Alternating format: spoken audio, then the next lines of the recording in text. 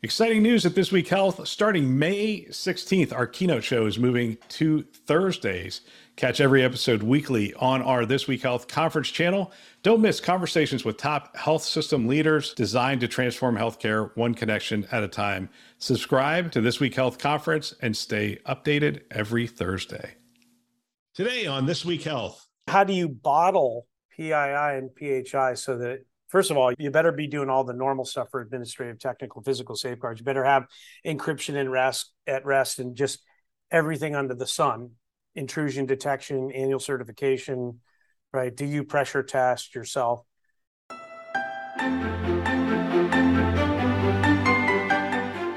Thanks for joining us on This Week Health Keynote. My name is Bill Russell. I'm a former CIO for a 16-hospital system and creator of This Week Health, a channel dedicated to keeping health IT staff current and engaged. Special thanks to our keynote show sponsors, Sirius Healthcare, VMware, Transcarent, Press Ganey, Sempris, and Veritas for choosing to invest in our mission to develop the next generation of health leaders.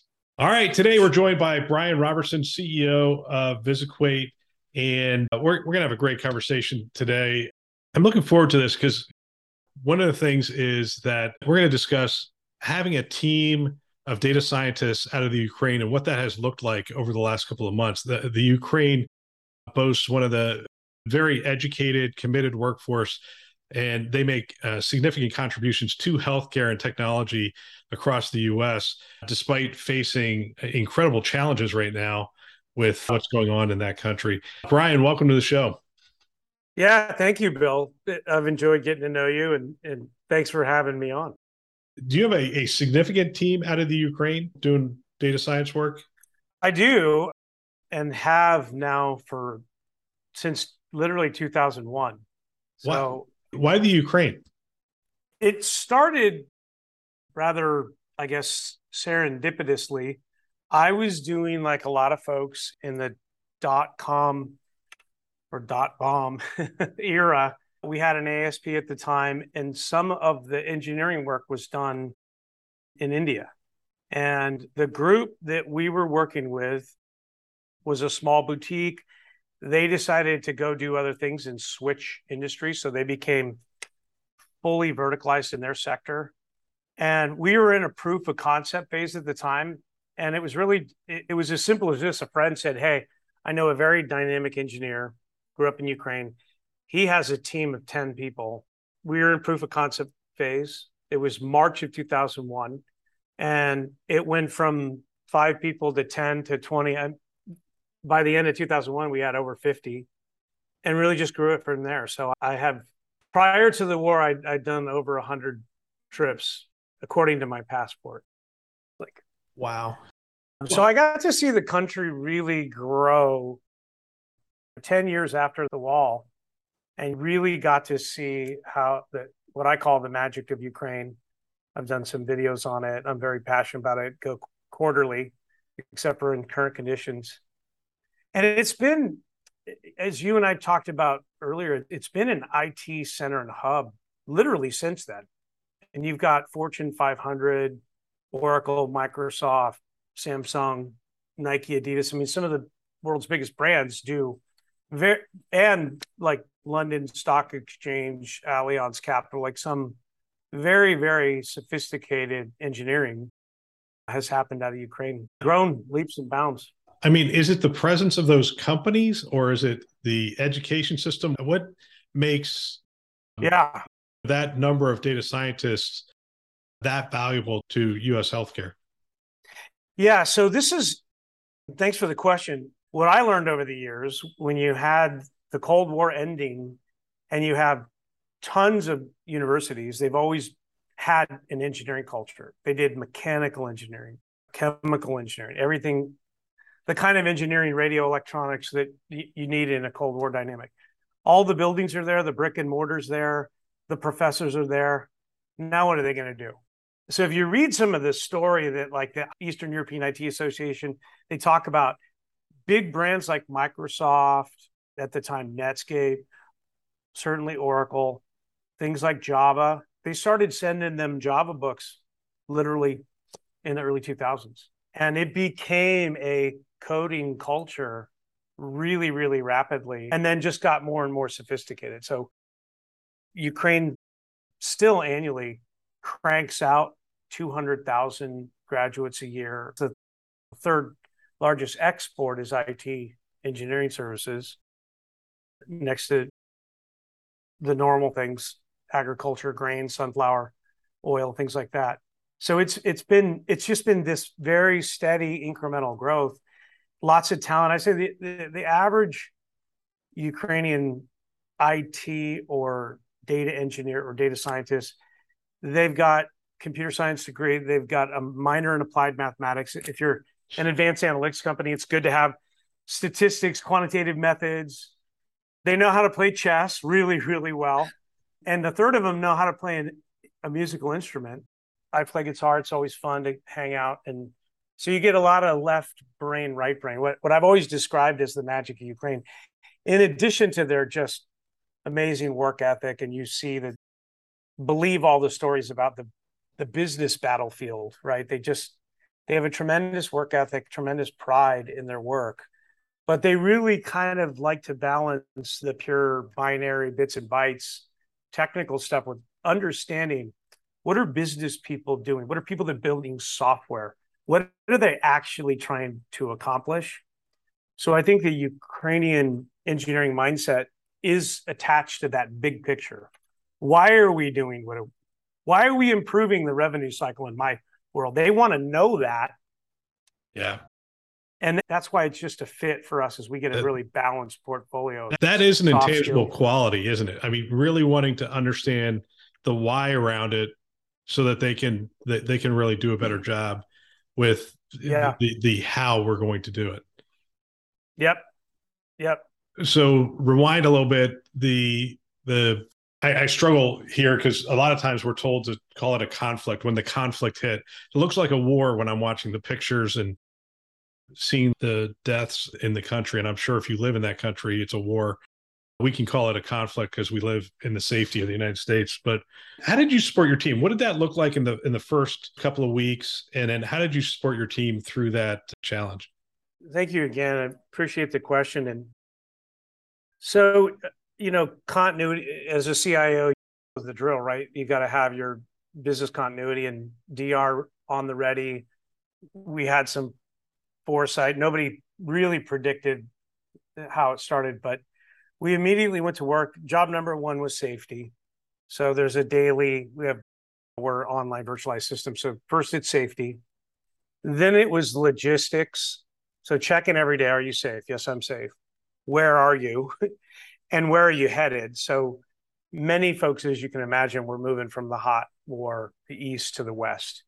So it's just supporting them while they're making those logistics, right? But again, just to give you the Ukrainian mindset and spirit, while they're on the bus moving, right, they're working, they're connecting to the web, and they're wanting to get their job done. So it took us like 3-4 weeks to get the ones that were able to move. They were mobile. There's always a situation where we have some family members and dad doesn't want to leave or granddad doesn't want to leave. So that you got to work on that incrementally. So we tried to support them as much as we could with really just the logistics. We focus on productivity, but we didn't have to really manage that. It's just built into how they're wired. After 2 weeks, we have been at 88% productivity and higher. And every day they check in. We have probably 10 to 15 guys serving, and we're supporting them and their families as they serve. The biggest thing that we try to do is we've raised close to $300,000 just to support our team and the Ukrainian military. The U.S. staff that works with them every day does payroll deductions because we know this is going to take some time. So you do all you can to support them, love on them, and also support them financially, short-term, mid-term, long-term. There's a lot of very talented female engineers. So some of the younger female engineers that don't have as deep roots have moved. So we're also supporting the ones that have moved to Europe mostly, but we have Romania, Bulgaria, certainly Poland, Budapest. And obviously Europe's been so supportive. I always say, like, yeah, take the media stuff with a grain of salt, because the things that don't get talked about every day in the media are all the stories of heroism of people also supporting Ukraine. It does your heart good when you just hear how much support. It's never enough, but there's really proud of our team and what they've done. When's the last time you've been over? I assume you meet with the team via Zoom or whatever tools you happen to use. But you probably haven't been over there since the conflict started. Not physically in the country. There are certain insurance policies that prohibit a guy like me for even getting in there if I wanted. But we have been to Poland, to Krakow. We sort of set up a little bit of an operating hub in Krakow. And by the way, our engineering partners that have offices outside of Ukraine have also, it's just carte blanche, rolled out the red carpet. So they have access to highly secure, world-class offices. And so we made that an operating hub so that we could work on all of the finance and accounting and all the different things that, as it endures, we'll have to just change the paperwork, is what I say. The paperwork and the bank account and the tax structure. But again, you see people like Poland saying that they're not really going to worry about it until August of next year. But we stay very grounded in everything going on so we can continue to support them administratively and financially. You're not the first CEO who I've talked to whose team's been affected. I mean, there's been a couple. Sure. I would think there's probably some best practices, some understanding of how to build out contingency plans and support your team, support their safety. I mean, what would you share with somebody who has those kinds of offshore teams that might be looking at a similar, hopefully not, but a similar situation? Yeah. Well, my line is think like Warren Buffett. Portfolio diversification is your friend. While we have a concentration there, we recognize there's geopolitical risk. So we have contractors that have folks from Portugal to all of Western Europe to now South America, Colombia, Guadalajara. Talk about it in two ways. You should try to diversify your portfolio of talent, not just because of geopolitical risk, but also because specialized talent does show up in different market dynamics. And you can also line up the follow the sun strategy. So lining up DevOps and people that are in the same time zone. So if you're solving uptime issues, makes a lot of sense. If you're looking for graphic designers, that sometimes there's a specialty in certain markets like Brazil and Argentina, where you can get UI UX maybe more than you can get DBAs in other cultures. So diversifying all of those things, right? Geopolitical risk, talent itself, rates. In our situation that we go for the top tier, there's some folks that come in D1 and D2, but the COVID made it so that if you're talented, you can work anywhere. So that while the wage inflation has gone up, it makes it easier that you don't have to have so much brick and mortar. So high-end engineers live where they want to live, and they command the rate that they want to command the higher they are, whether they're in Dallas, Texas, or Budapest. We'll get back to our show in just a bit. I'd love to have you join us next Thursday for a webinar. Don't pay the ransom. Cyber threats are mounting everywhere, especially in healthcare. Leaders from Thomas Jefferson University Health, as well as St. Luke's University Health System, and Rubrik are going to join us to discuss solutions around protecting all healthcare data, even Epic in operations on Azure. This webinar will be on Thursday, August 18th at 1 p.m. Eastern Time. You can register now at thisweekhealth.com or by clicking on the registration link in the description below. Now, back to our show. It's interesting because we just had, who was it? Oh, Malcolm Gladwell. Did you see Malcolm Gladwell's article where he bashed working from home, and he said people need to feel like they're a part of something. They need to come into an office to do that. Just this morning. Yeah. What are your thoughts? This morning. Yeah. What are your thoughts on that? Well, I'm a culture strategy guy. I'm a culture warrior. So it was music to my ears. I mean, most of our people that are close to a regional office come in. We have, in the Santa Rosa office here, people come in every day. Office in Dallas, Harrisburg, same thing. We're a bit of a think tank too. There's in our office, there's always 20 whiteboards with smoke coming off somebody's fingers.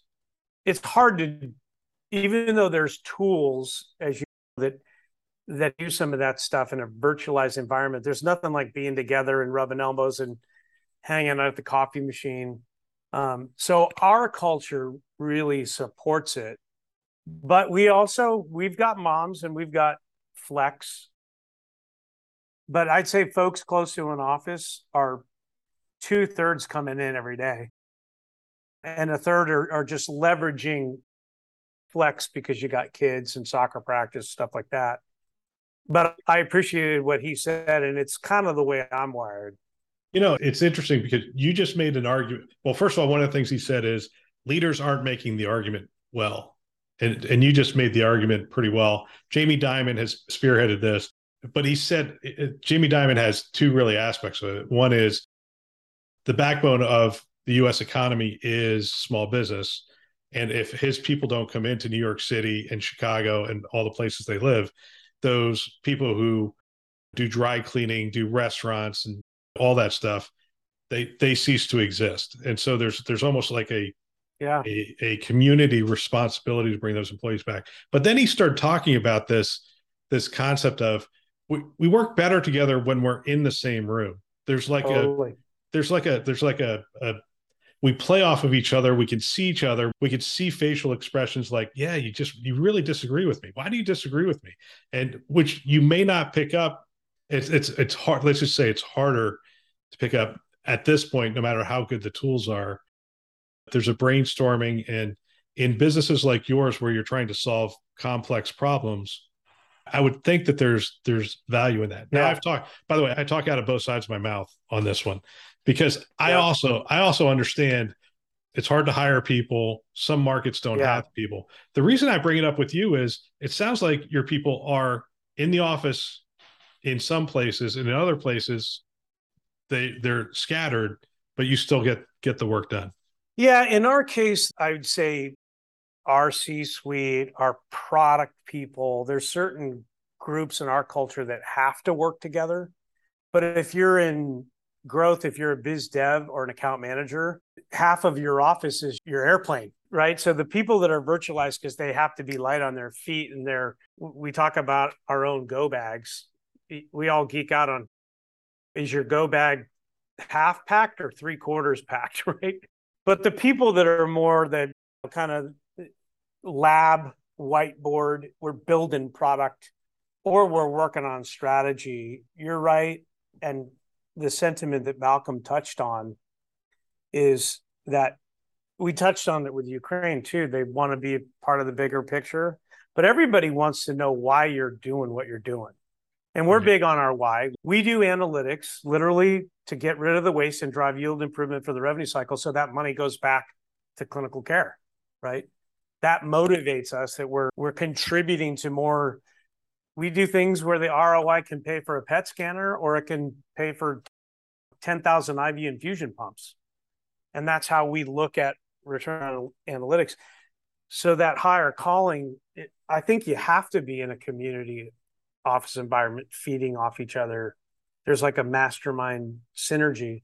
I like how you brought up the point too about new people sometimes join our culture. And we always say, like, when we're together, it's a lot of hugs. There's a love fest, but we'll throw spitballs at each other. Like, you fight for your argument with conviction and you embrace intellectual debate. And sometimes throwing a piece of paper and saying, you're not listening, right? Right.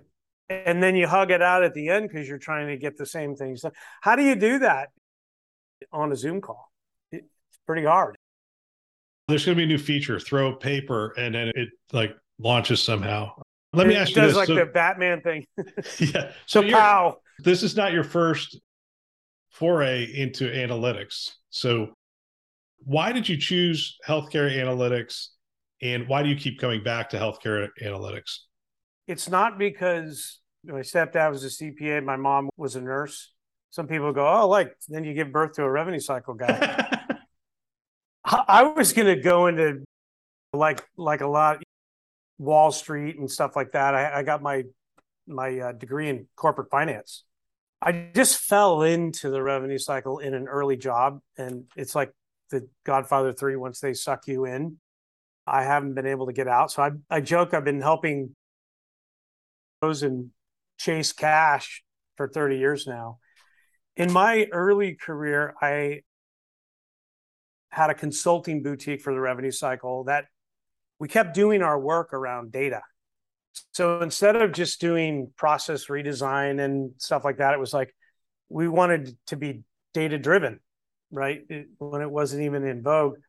And that just kept materializing. Instead of templates and PowerPoints, it turned into a product. And I built my first version in the good old Microsoft Access database with a VBA front end. And then that morphed into, well, we need something more scalable like SQL Server, and we'll put it on the Microsoft stack. And pretty soon you have a BI stack and you just keep after it. And it's just, look, it's a hard slog as you in your job. You know how hard it is to take raw data, put it into refined insights, and then get people to move the needle.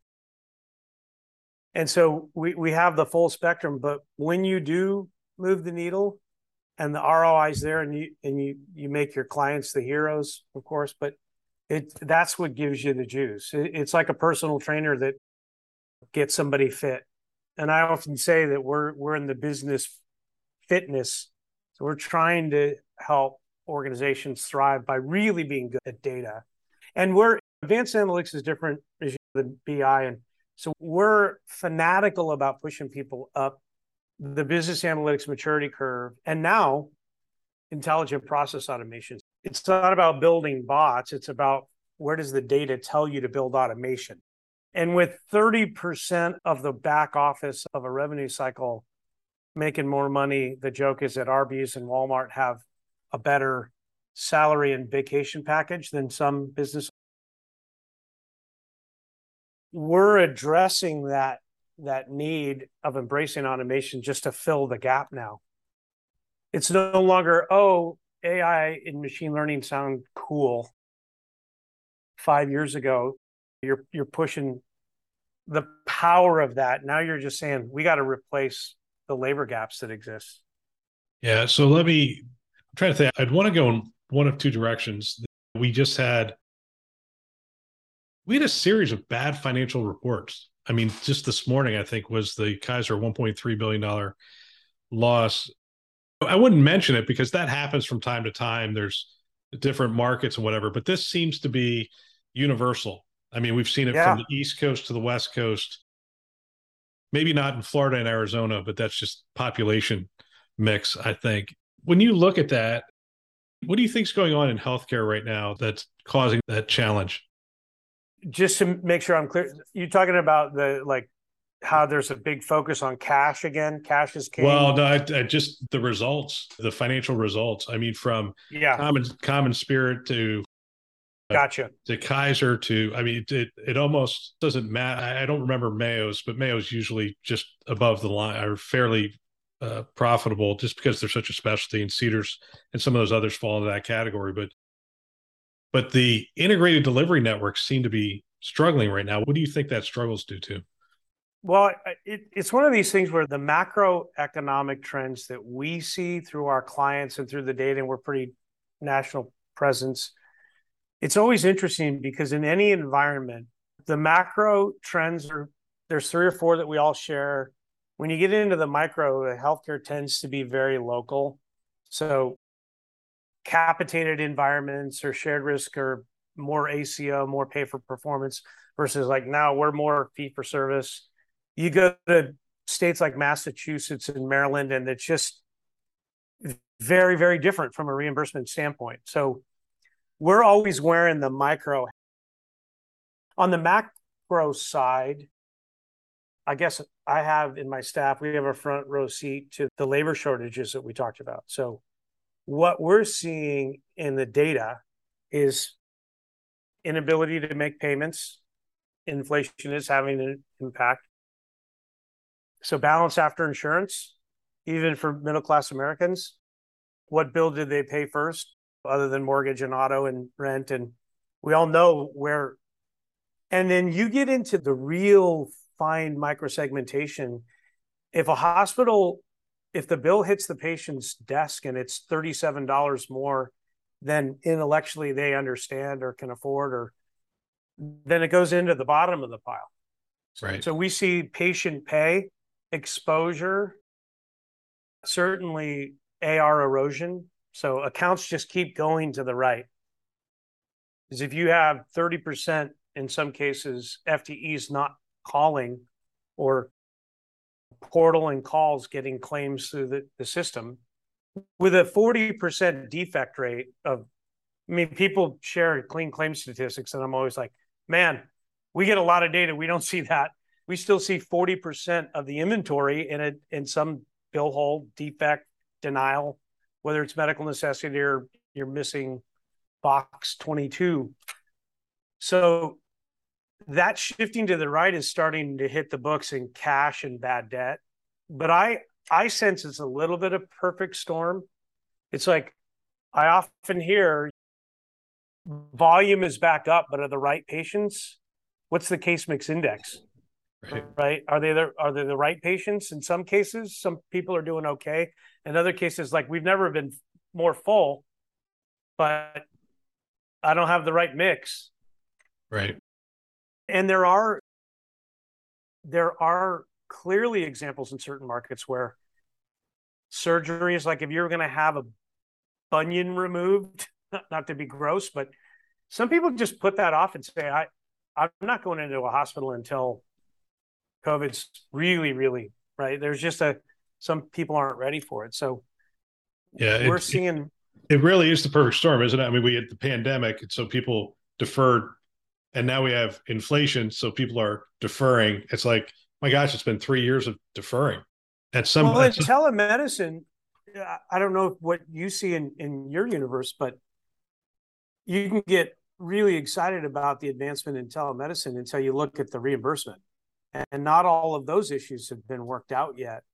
So it's a wonderful thing for a lot of people. But I always say hospitals so often get a bad rap. There's always the story of the $10 aspirin. It's, well, nobody ever collects $10 on aspirin, right? We know that.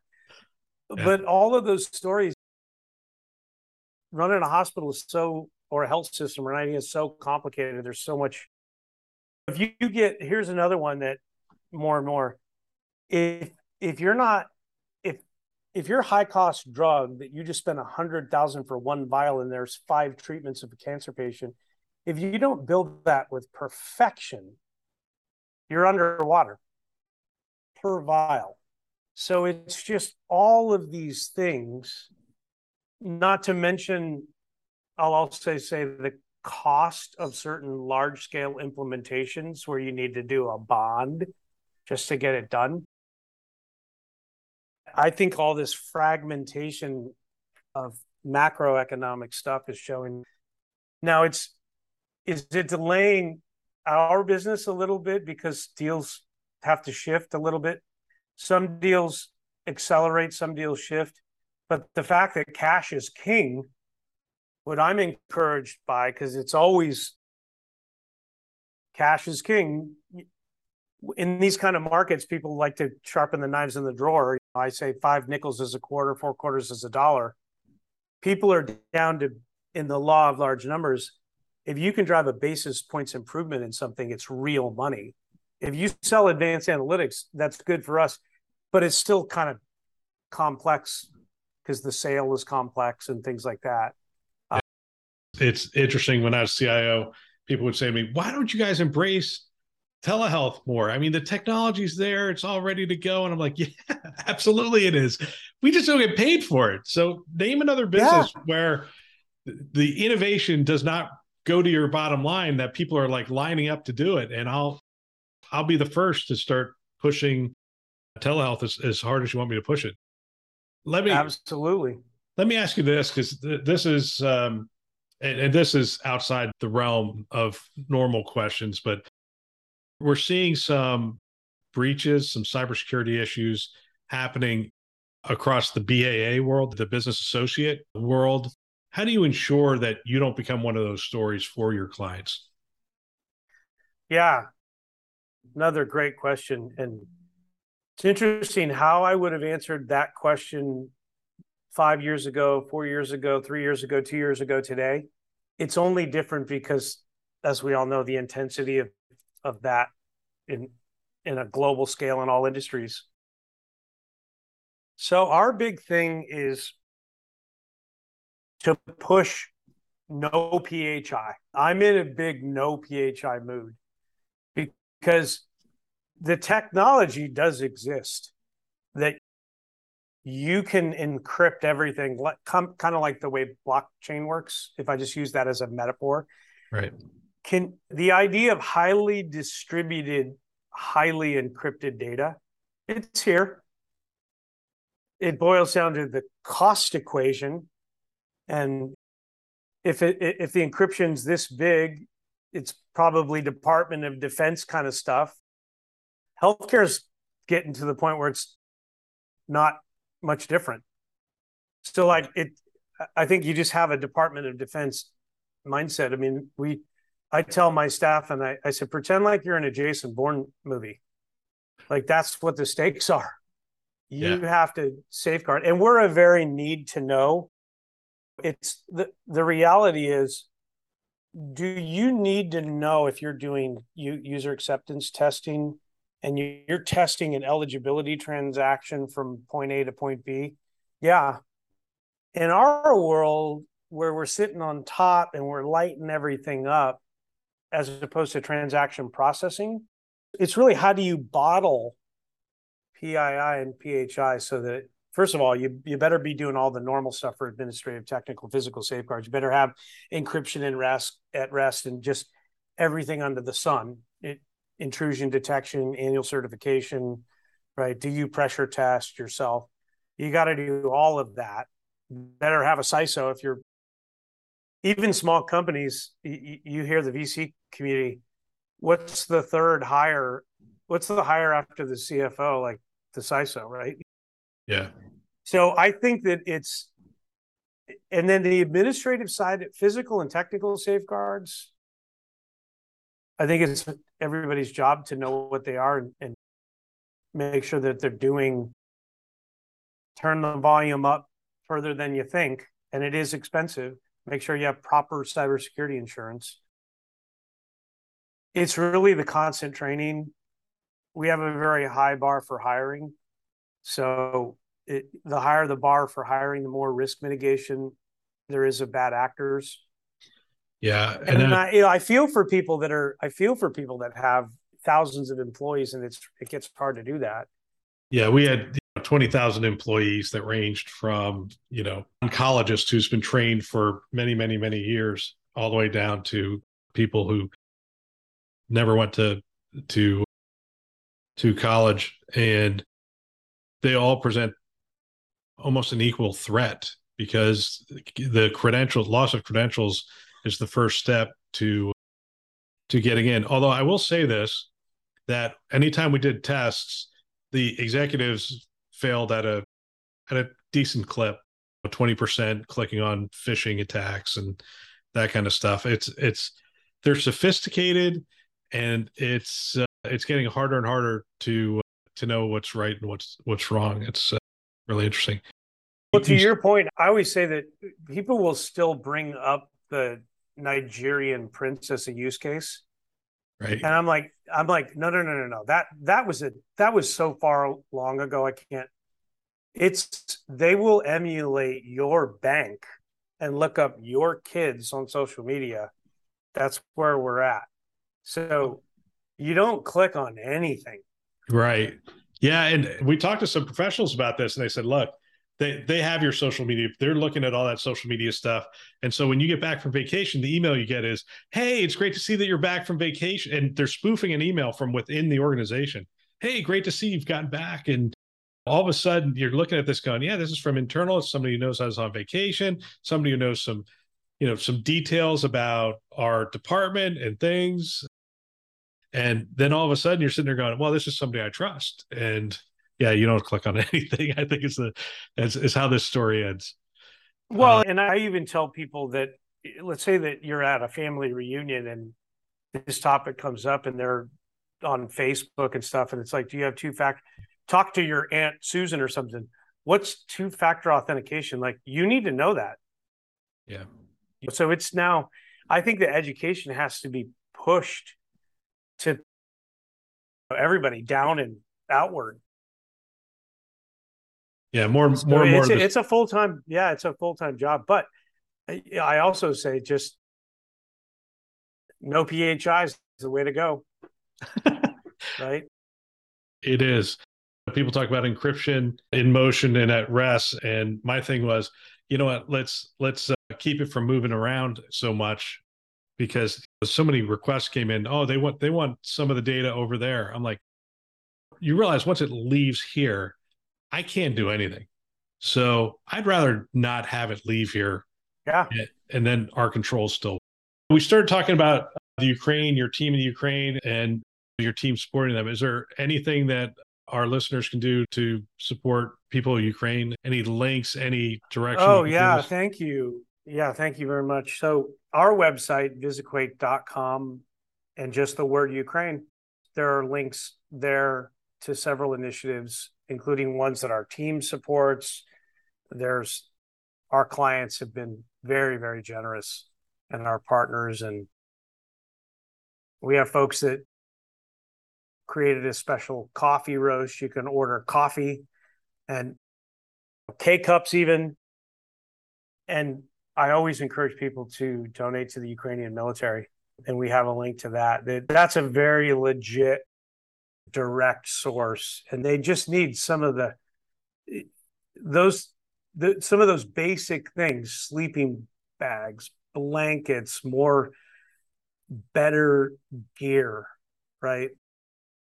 Because everybody can make such a difference with those items, just as much as our government and other governments sending more high power things. It's those little things that also make a difference. Yeah, absolutely. Yeah. Well, Brian, I want to thank you for the work you're doing with your team. I want to thank you for the work you're doing for healthcare. And I want to thank you for the conversation. It's always great to catch up and learn more about what's going on in the industry. And I appreciate your work. Yeah, likewise, Bill. I enjoy getting to know you and really appreciate the time. Let's do it again. Absolutely. What a great discussion. If you know someone that might benefit from a channel like this, from these kinds of discussions, go ahead and forward them a note. I know if I were a CIO today, I would have every one of my team members listening to a show like this one. It's conference level value every week. They can subscribe on our website, thisweekhealth.com, or wherever you listen to podcasts, Apple, Google, Overcast, everywhere. Go ahead, subscribe today. Send a note to someone and have them subscribe as well. We want to thank our keynote sponsors who are investing in our mission to develop the next generation of health leaders. Those are Sirius Healthcare, VMware, Transcarent, Press Ganey, Sempris, and Veritas. Thanks for listening. That's all for now.